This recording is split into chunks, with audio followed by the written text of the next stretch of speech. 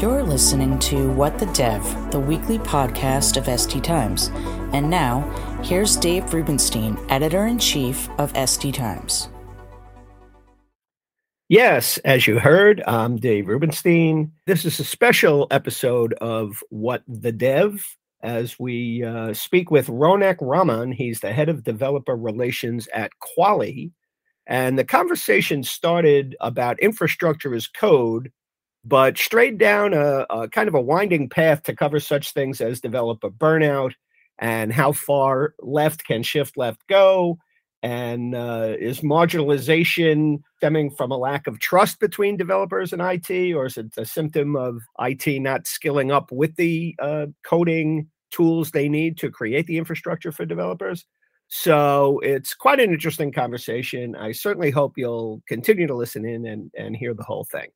I want to touch on the one of the first things that you said, and it is related tangentially to not just developer burnout, but to every type of job burnout.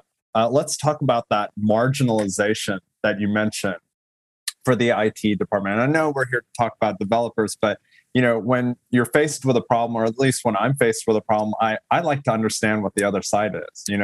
There's no way to move forward as a team if you're just pressing your own views here. So marginalization, seen as kind of you're taking away my thing, and I mentioned in a previous a talk, about my old man's a technologist too, and he dealt with mainframes and whatnot, and actually, so does my partner. She her dad also did mainframe programming. But one thing they both had in common was they never updated their skills. And they saw in the 80s sort of this territorial behavior of, hey, you're coming in, taking my thing, and now I'm left with nothing. And so I saw this happen, both to the generation that came before me, and now what I press is the only thing constant is change. All right. And you have to be updating your skills. We talk about it, and this is all tied in, right? We talk about a shift left, right? We talk about shift left, but how far can it go? You shift so far left, at the end, you think you're just working with a developer committing code, but that's not true either. How long do you think a developer is going to be typing in an editor code to start this pipeline? That would be like saying, oh, we're going to automate everything until a developer is just creating punch cards, it's not going to happen, right? Okay, so I think the marginalization is a symptom of, this whole lack of trust and where I'm going to go for. And I think the solution there is just update your skills for the digitization. You're not racking and stacking servers anymore, and hopefully you're not going in a cold room and organizing your wires. We need new skills to get us to do and to live our art and live our best life there. It's interesting. I always equate this with, I used to work in general circulation daily newspapers for years and years. And what you have is people of my age, I'm in my 60s now, who carry it as a badge of honor that they used to work in hot type and lead. And so romantic. Yeah, that's what it is, and they look at everybody else kind of with that's a side eye, like, hey, how come they're getting raises and promotions, and they're just holding on to their thing and going, this is my turf, and get off of it. But the whole world is passing them by now. It's about videos and multimedia presentation and all these kinds of things in newspapers, and these guys want to go back to lead type, and they wonder why the world's passing them by. Hit the nail right on the head, David. Yeah. Right on. See, and what you just demonstrated too is that it's every single industry. So, I know we're here to talk about developer burnout, and I'm going to get to that, but I don't see I see the marginalization as a symptom. Oh, my leg hurts. Oh, well, your leg's actually broken. You need to get that fixed. Right. But you'd not take pain medications to make the pain go away. So if we flip the script now and we talk about developers, and I don't, I think we all know they're not trying to take anything from IT, or let's even talk about the centralized DevOps. What it is IT and centralized DevOps orgs, they are representing different interests than the developers. I see developers more as creative artists, deep in their heart, and I'm saying that because I'm speaking as one, and and on all my experience, no matter how techie term they fold it or whatever, they're really creating some sort of art. Okay, and IT and centralized DevOps represent the business interests. They're in a whole different org structure, and they're in charge with making sure guardrails exist, governance exists, right? I have my Sarbanes-Oxley, I have whatever compliance, HIPAA or whatever that I need to answer to the business for. I'm not answering to the product team on products coming out of the pipeline faster. I'm trying to reduce cloud costs. Yay, we moved all to cloud, all our problems are solved, right? Oh no, where does this huge bill come from? And that falls on the responsibility mostly of these. So there are two different concerns. There's the business concerns with absolutely legitimate governance, cost, security. And then there's the developer's interest, which, by the way, is a minus of interest. I don't want to care about infrastructure. That's cool that you gave me IAC tools, but I'm just going to learn Helm good enough to do what I want to, which is bang out awesome features, Yeah, that's super interesting. So, but that kind of leads me to another point, and I want to ask you about this as well. Did you ever see the television show The Good Place? Do you know? Yes, I love it. It's good to see Ted Danson still has it. I know.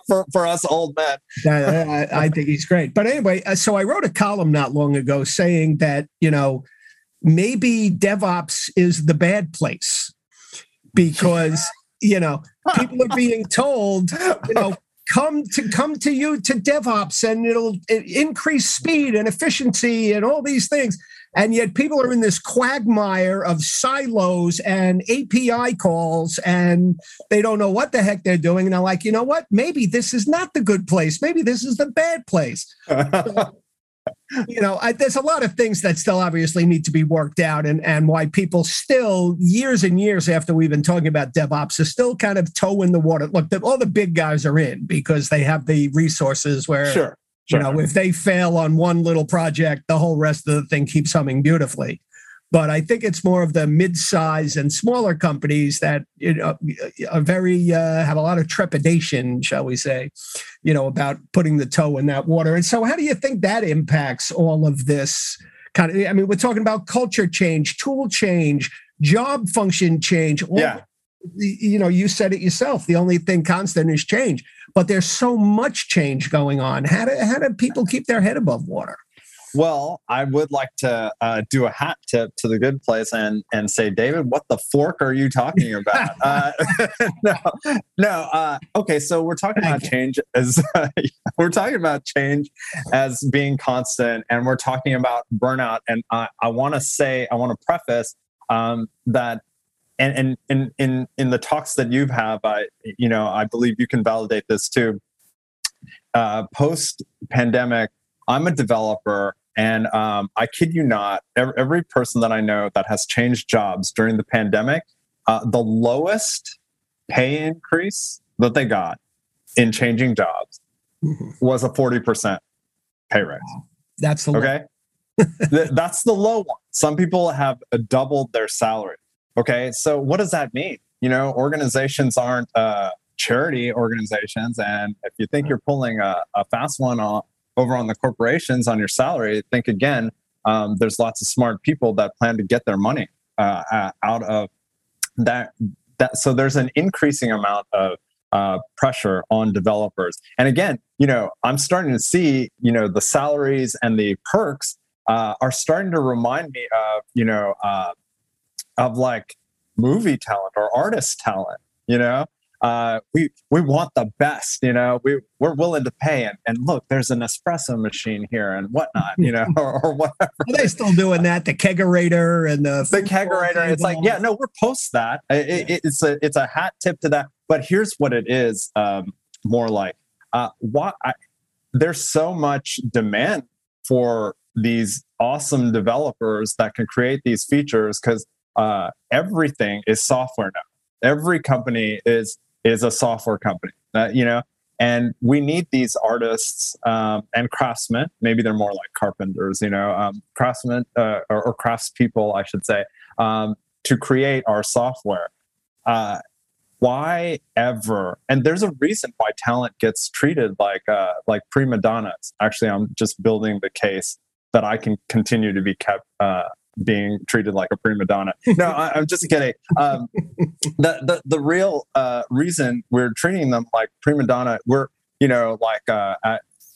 insulating them from the crap that we're not paying them for. I want this developer. We all want developers not to be burned out. That's the old model of building. I remember as a young developer, once upon a time in the Pacific Northwest, it literally, the developer burnout model is like, yeah, this big company is going to use you up for about 2 years and then you'll be done. But that's an old way of thinking, and that's like housing. It's like, because there was more inventory back then, and companies could do it. Less inventory now, and so we're starting to think, I don't want my developers struggling to create infrastructure, and maybe it's not safe for me as a company to have developers also using IAC without some guardrails. Okay, I'm a big company. I want to put guardrails on there, but that's tough. Who creates those guardrails? And they need things that are watching for security. Is it my developers' problem that the Docker file or the container that I'm building or the AMI that I'm using or the whatever that I'm using has a security flaw in it? I don't think I can really expect. I know some of my colleagues say security should be in every person's mind, and I agree with that, but they're not the security expert, and so we want to give them that. I'm picturing more like, and you see companies trying to do this with their Terraform scripts and stuff. They try to put guardrails on so that developers, what's the point? So that they don't have to care about that. They can just provision their software, and that's what we need. And then the organization needs to see that, sort of in a single pane of glass. They need to see that all of their infrastructure interests, costs, security, and governance are all being taken care of. If all developers can, ramp up all of their, environments that they need all the time, what are some of those problems then that can cause? Well, just right off the top of my head, based on experience, if I'm a developer and I have access to, let's say, Terraform, or maybe I can do Helm scripts on my Kubernetes cluster. Right off the bat, I'll see. So we usually have a CI/CD pipeline, right? That goes from code commit, and the end product is a deployment out to production, and people can use the feature, right? But a funny thing happens along the way. It's like I have a testing environment, I have a perf environment. Do these things look like production? And I'm suffering.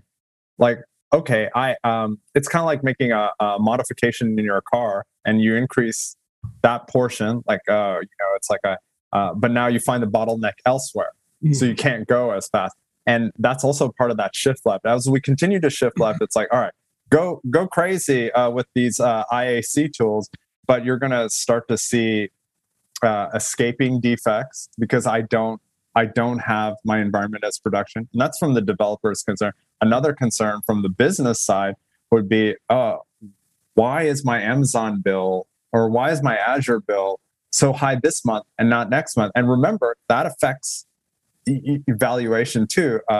I know of a story where, and this is probably not an uncommon story, where the org missed their quarterly earnings because of a bill, and that was traced down to an environment, a perf environment, running over the weekend. That's like just makes my head explode. Wow. You know? Mm-hmm. And you probably would hear about that. It's like, I don't think anybody's good at always 100% manually shutting down infrastructure they don't use. So we mentioned things that could help, single pane of glass and whatnot. Another thing is having thinking of your infrastructure as has a life cycle, and maybe the developer is not in charge of that, right? Because maybe they don't care about the life cycle, but it does have a life cycle. And so if you create it, you got to have the end in mind, and then the maintaining it in the middle as a culture. But you want to remove the hardship and toil from work. And it's these things that will cause developers to flee your organization, because if you don't remove that toil, there's another organization out there that has. Let me ask you this question, and it has to do with speed. All people talk about it, all people hear about is if you're not first to market, you're out of business. These direct messaging, you're going to be left behind, or you're going to be out of business if you can't go faster, and and every little movement in your market, if you can't address that right away, you lose. Right. So how much of that, and that may be true for a handful of industries and a handful of companies, but the vast majority of companies, I don't think, need all of that yet. They buy into it. And how much of that is contributing to developer angst, burnout, great resignation, all of that? Totally. That's totally contributing to it. All right. And one thing I want to say about moving so fast, and I think we can see where this is going. They're going to move fast. They're going to catch bottlenecks. They're optimizing their car, right? They're optimizing their engine, and they're tuning one thing. They find the bottleneck, next bottleneck, and they're tuning that. But in all of these, and let's just take what you said as true, that they actually all do need the speed to market, okay? Because one day it'll be true. Right. Even if you take all of that as a given, here's another thing that's going to end up causing burnout, toil, and just general ugliness in the recruiting world. Escaping defects. Like now my car, when I souped up my 76 Volkswagen Beetle, now my brakes are an issue. I am going so fast that I just don't have the stopping power in that little bug, right? So we're going to have escaping defects as being a thing. And you know what happens when escaping defects? So we're a DevOps shop. We're super agile, and our developers are full stack developers, right? Escaping defects will mean weekend calls. Developer will feel the pain. They'll be on there diagnosing and hot fixing it. That is a terrible pain that can be avoidable. So I think the next thing after we button down this infrastructure issue, the next burnout to really get to is I've invested all this in my CI/CD pipeline. How do I make sure my testing is optimized? And forget about testing optimization. How do I make sure that I don't have escaping defects in moving so fast? Maybe it wasn't a problem 10 years ago because I wasn't moving as fast. I had testing cycles that were, quote unquote, reasonable. But I'm going to have escaping defects. And you're already starting to see in the market, there are tools that are coming out there that are tying whether your testing is actually improving your product quality. And part of that is also making environments ready to do that testing on. So they're tied up. I think testing will be that next nut to crack. Okay, well, Ronak, thank you so much for your time today. Certainly a pleasure speaking with you. You touched on a lot of really interesting points. So thanks for being with us. And once again, thanks to our audience for listening in. And until next time, I'm Dave Rubenstein, Editor-in-Chief of SD Times. So long for now.